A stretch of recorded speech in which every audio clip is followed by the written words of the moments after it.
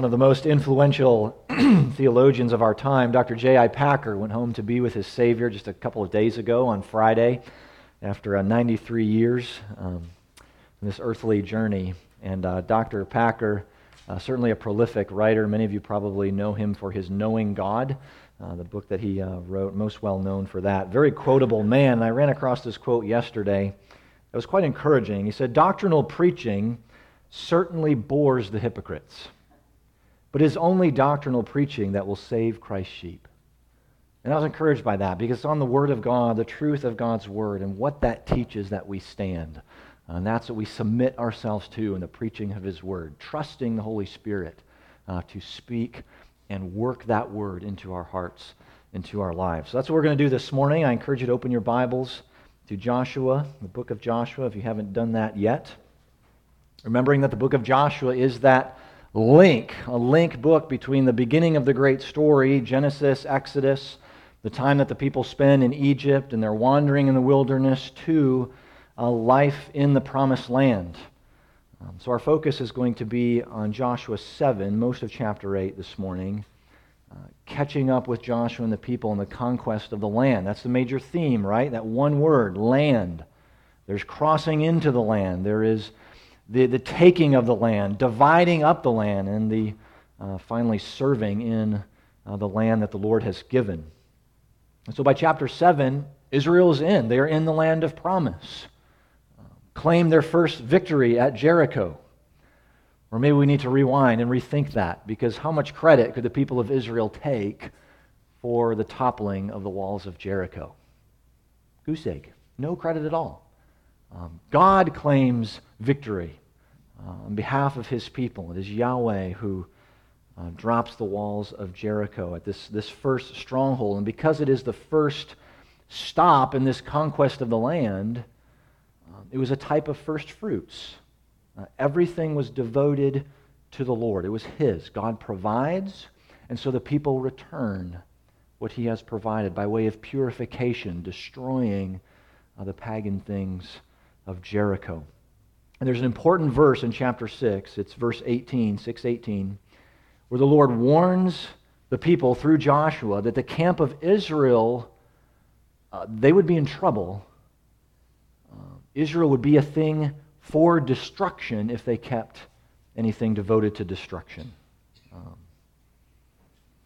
And so that brings us to chapter 7. We're going to read the first 9 verses, several other sections along the way. It says, "But the people of Israel broke faith in regard to the devoted things. For Achan the son of Carmi, son of Zabdi, son of Zerah, of the tribe of Judah, took some of the devoted things. And the anger of the Lord burned against the people of Israel. Joshua sent men from Jericho to Ai, which is near Beth-aven, east of Bethel, and said to them, 'Go up and spy out the land.' And the men went up and spied out Ai. And they returned to Joshua and said to him, 'Do not have all the people go up, but let about 2,000 or 3,000 men go up and attack Ai. Do not make the whole people toil up there, for they are few.' So about 3,000 men went up there from the people, and they fled before the men of Ai. The men of Ai killed about 36 of their men and chased them before the gate as far as Shebarim and struck them at the descent. And the hearts of the people melted and became as water. Then Joshua tore his clothes and fell to the earth on his face before the ark of the Lord until the evening, he and the elders of Israel. And they put dust on their heads. And Joshua said, 'Alas, O Lord God, why have you brought this people over the Jordan at all? To give us into the hands of the Amorites to destroy us? Oh, would that we had been content to dwell beyond the Jordan. O Lord, what can I say when Israel has turned their backs before their enemies? For the Canaanites and all the inhabitants of the land will hear of it and will surround us and cut off your name from the earth. And what will you do for your great name?'" How is the Lord going to answer the cry of Joshua and respond to this rebellion?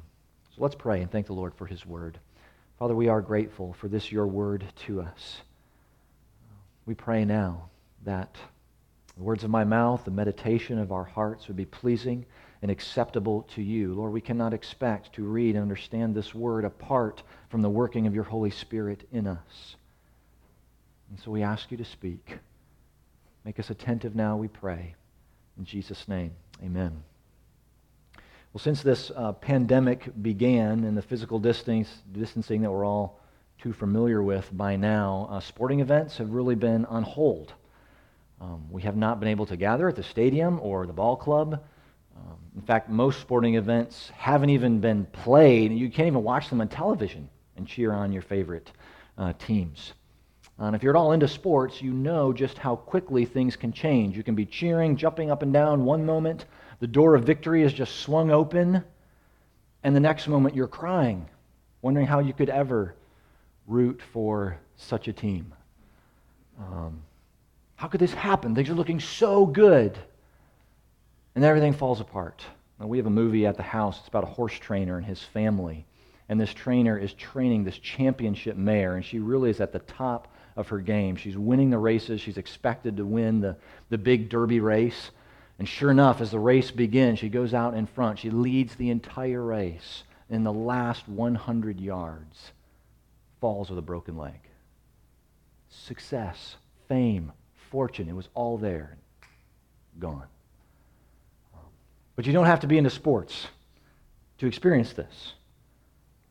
Every person in this room, at one point or another, has experienced a shift from excitement, success, things seems to be going well, you're encouraged, and then the bottom falls out. The unimaginable actually happens.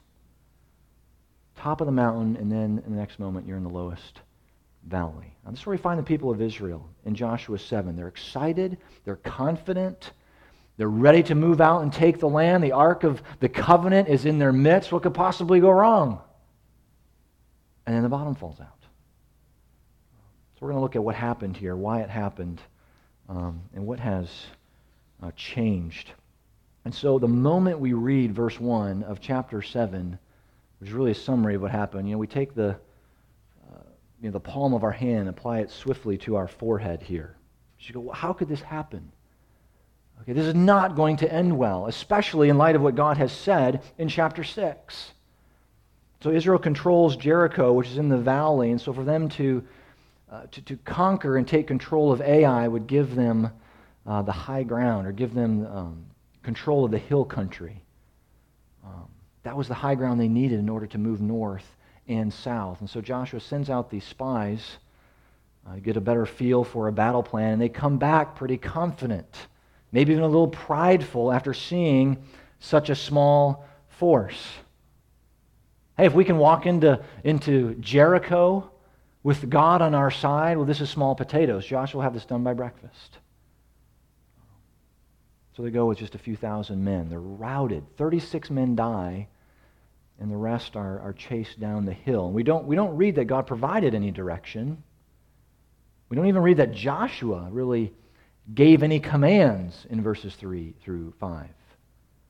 They go, and they're defeated, embarrassed by this much smaller city. And in the book of Joshua, this is the only recorded defeat of Israel. So what happened? They're confident. They're at the top of their game. God is with them, fighting for them. I mean, this doesn't make sense. This is just wrong. It's exactly what puts Joshua and the rest of the elders on their face before the Lord in verses 6 through 9. Lord, I don't get it. Why are we here at all? This is embarrassing, and it could be embarrassing for you in this land. You don't get a sense of real repentance on Joshua's part here. He's just flat out confused, beside himself, even to the point of perhaps questioning God's wisdom. This is just wrong. Makes no sense. We've done all that we know how to do. Can you explain this, Lord? We respond this way at times, don't we? When we don't understand, when we've made a decision, we've done all that we know how to do, and we're striving to walk with the Lord in obedience to Him, and yet the bottom falls out. Lord, it's just wrong. What are you going to do for your great name? What does this do for your reputation? What does it do for the life of the church? I was thinking about this response in the church right now and over the last many years. It wasn't long ago there was on the front cover of Christianity Today, it asked the question, is this the end of Christianity in the Middle East? We have seen more blood shed of Christians really in the last couple decades than perhaps ever before. The most persecuted religious group the world over. So it doesn't look good for the life of the church. Even though we're told that persecution would come, that if they hated the master, they're going to hate his followers. And yet the injustice keeps slapping us. It keeps us overwhelmed. Lord, what will you do for your great name? How does this fit? And it can lead us down that dangerous path to thinking that, well, maybe he's not doing anything. Maybe he's not working. If God is sovereign, if he is strong on behalf of his people, well, then we'd see a different headline, wouldn't we? We begin to spiral into this discouragement, this dismay, even feeling quite defeated. So that's where the people of God are here, hearts sunk in defeat. But the Lord provides an answer quite abruptly to Joshua. Let me read verses 10 through 12. The Lord said to Joshua, "Get up. Why have you fallen on your face? Israel has sinned. They have transgressed my covenant that I commanded them. They have taken some of the devoted things. They have stolen and lied and put them among their own belongings. Therefore the people of Israel cannot stand before their enemies. They turn their backs before their enemies because they have become devoted for destruction. I will be with you no more unless you destroy the devoted things from among you." That sounds harsh. Doesn't it sound rough on God's part? Softly and tenderly Jesus is calling. That doesn't sound so tender right here. This is serious. And from the Lord's response to Joshua, he should know it. He should recognize that something is seriously wrong. Sin has entered into the camp. Get up, Joshua. You don't belong on your face right now. You belong in the camp among the people dealing with this sin. And the sin is clear. The covetousness in Achan's heart, it's stealing. That's what it led to. He's stolen devoted things. Which means that he hasn't stolen from Jericho. They've stolen from God, are audacious enough to try and hide it. Israel's broken faith with the Lord, contaminated the holiness of life that God has commanded. He is holy, demands holiness and obedience. And here we are, the second stop in the promised land, and the land's already defiled. And this, I think we can, we scratch our heads a little bit here at the language of the Bible, the world of the Bible, because it's so foreign to our experience. Certainly foreign to the cultural desires so easily come into the church. God says that Israel has sinned. Israel, all the people are included here. Now we know from verse 1, this is just one guy. One guy out of the whole camp took something. Call me crazy, that doesn't sound like a bad percentage. One. And now 36 have died. And people are wallowing in despair. What's going on here? How unfair this is in our minds and in our experience in the land of me. When my decisions are about me, and the results of those decisions are about me, and what's best for me is what I decide. This is not the world of the Bible. It's not the life of God's people. Life in Israel was never intended to be about the me. God speaks to a people. He makes covenant with a people, a community. The intentions and actions of one affect everyone else.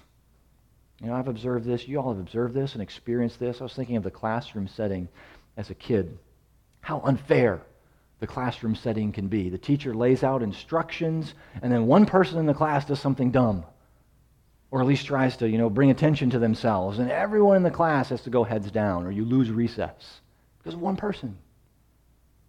Actions of one affecting everyone else. And as we live together in the body of Christ, our obedience, our disobedience impacts everyone else in the community. And when we've grown comfortable in the land of me, then it will make community and the risk of investment and accountability to others only necessary if it meets my needs. And oftentimes it happens slowly. It can happen quickly.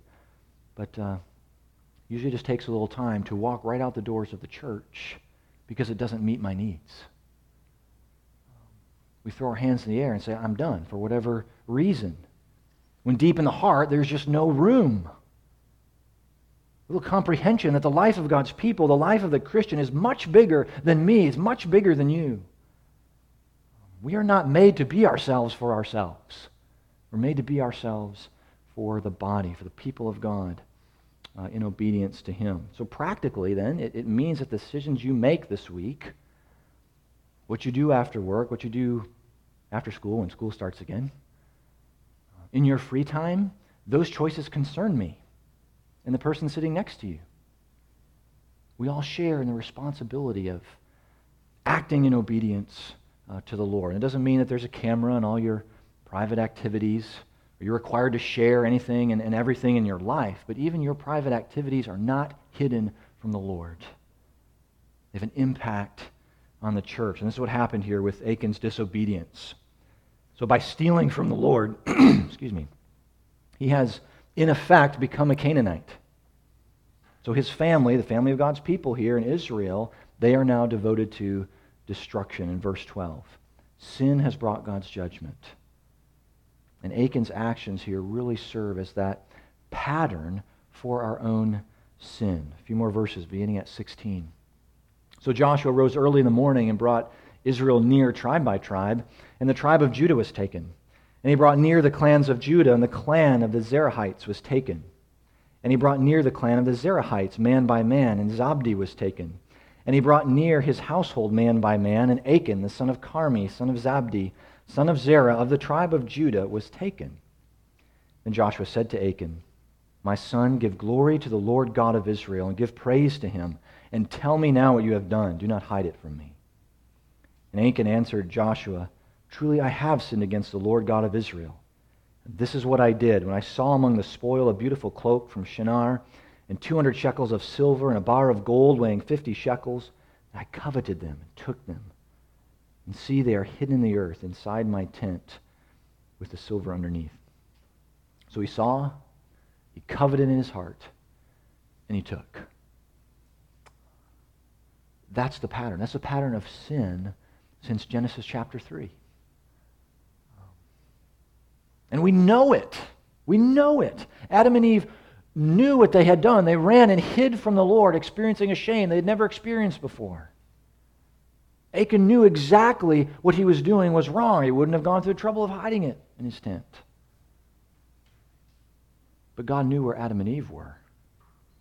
Achan cannot hide what he has done from God. We cannot hide our sin from God. He knows our every thought, our every word, our every text message, our every post. But we think we're so good at hiding. It's spread out before him. There's verse 23. And they took them out of the tent and brought them to Joshua and to all the people of Israel, and they laid them down before the Lord. Our sin is spread before the Holy One of Israel. Even as I read this passage over and over again this last week, and just praying that the Lord would uncover, drive out, expose the sin in my heart. Praying it would give us pause as a church. Our sin is serious. It entangles us. It brings defeat. If we entertain the lusts of the flesh, even idolatry for a moment, or we keep this attitude of indifference, well, really it's not that bad. There are a lot of other things that are worse. Or God could give his attention to other more heinous crimes. If that is our attitude and posture, then we will, as our Puritan ancestors said, we will make no progress in the school of Christ. We will face defeat until the sin we love is defeated and purged from our lives in union with Christ. When we believe that Christ has defeated sin where we could not, that our lives are now hidden with Him. When we believe that, that sin no longer has power, doesn't have control over us, doesn't identify us anymore. We don't serve our sin, we serve the one who has given us life. So our sin has consequences. And there's an important tension here, I think, we need to realize. Not all pain, not all hurt, not all weakness is because of sin.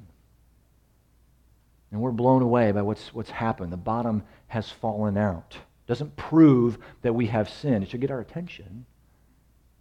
But God's grace abounds in our sin, in the sin against us. It doesn't relieve us of our responsibility of living in obedience to God. Our sin will affect those around us.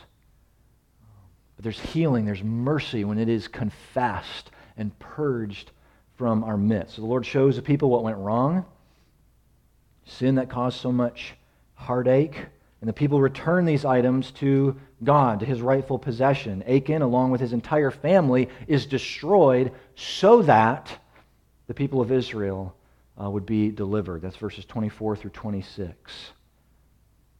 Here's a mercy of God to His people in the destruction of this family.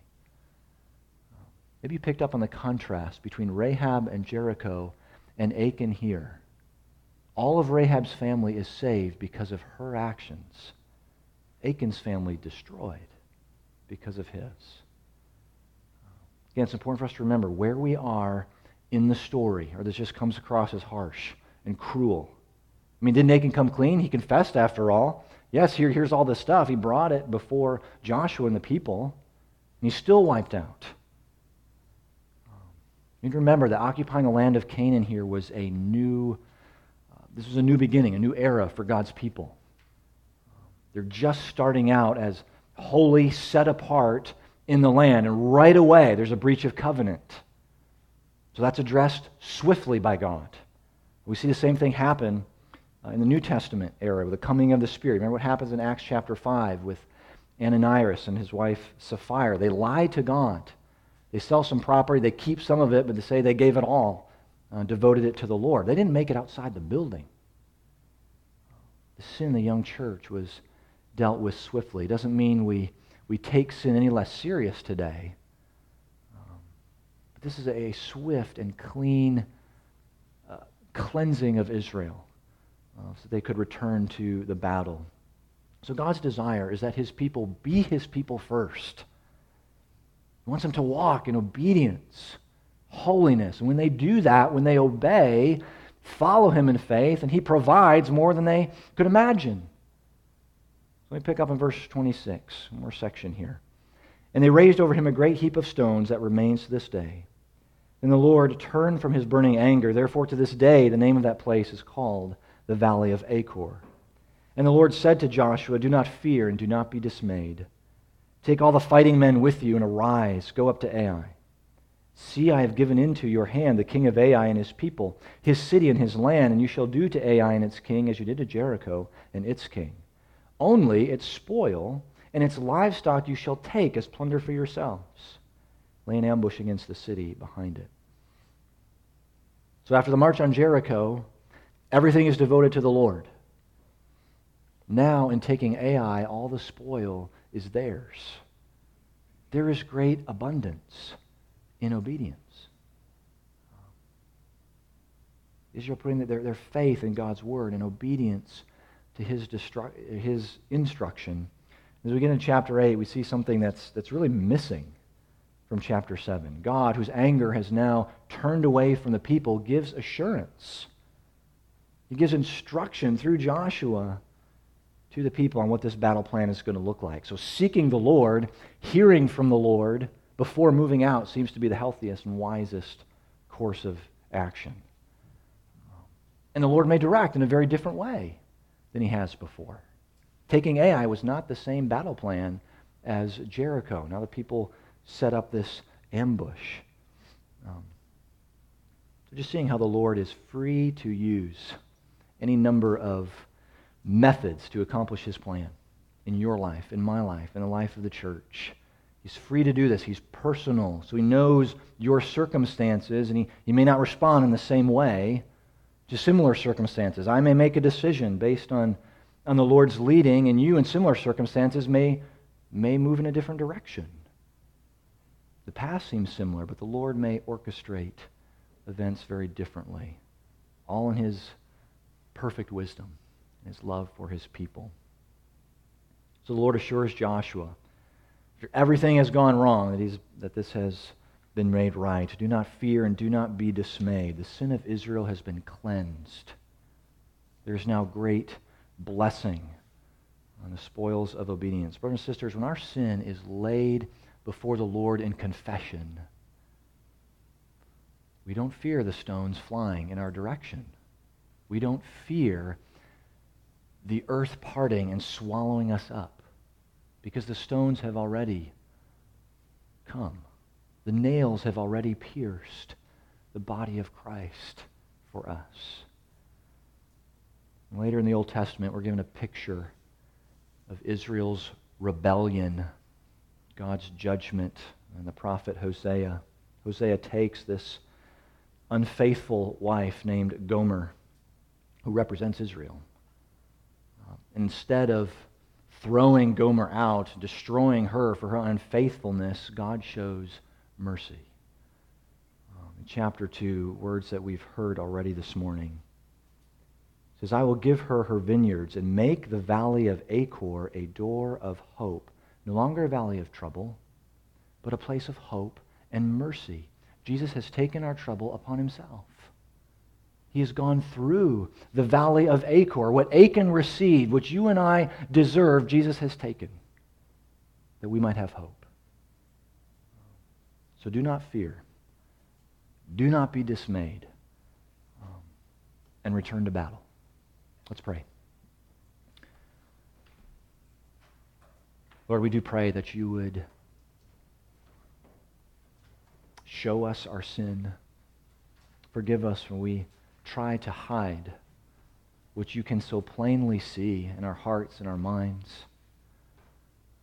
Lord, work a transparency in us that confesses quickly our sin and desires healing, to come into your presence and worship once again, to be cleansed the blood of Jesus. Lord, we thank you that now we do not need to fear, even though the bottom may fall out, though we may not understand what is happening. You go before us, you lead us, and you delight in us. Lord, may this move us to obedience, to confession, to faithfulness. We thank you for your word to us. In Christ's name, amen.